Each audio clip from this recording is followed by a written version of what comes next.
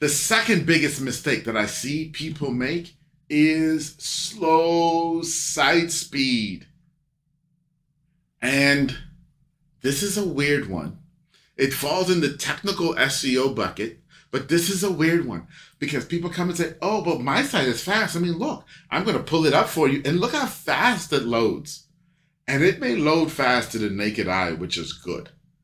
I'm not going to take away from that because there are lots of plugins that make your site look like they load really fast. But guess what? Google doesn't care a darn thing about those plugins. Google has its own suite of testing tools.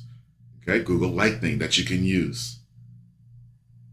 Google PageSpeed Insights that you can use to test what Google believes your site speed is. Unfortunately, I wish, believe me, I wish, because I've fallen victim to this a ton of times. I wish it was as simple as, it's fast to the naked eye, we're good. But it's not.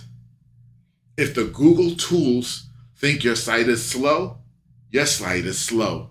Now, the good part about the Google tools is they all give you recommendations on how to speed up your site, or at least what was wrong, what went wrong, what needs to be fixed so that your site can speed up.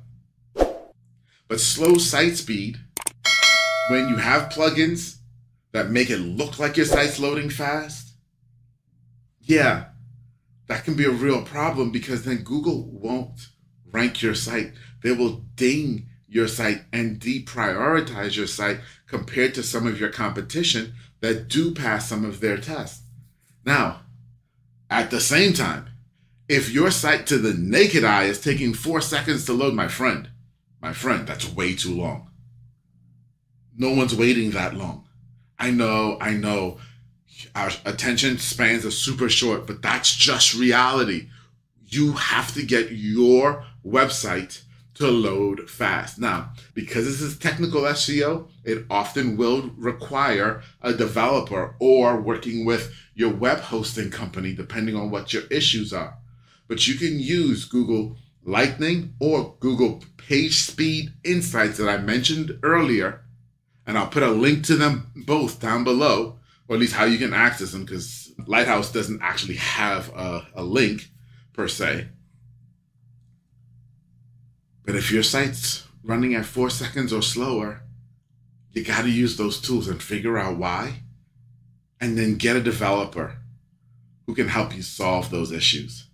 The upside of solving those issues is typically once you solve them once, you don't have to worry about it again. It's not an ongoing thing. So fixing your site speed, whether it's good to the naked eye and Google thinks it's poor, or it's poor to the naked eye and Google thinks it's poor, either way, you've got to work on fixing your site speed. That's the number 2 mistake that I see people make all the time.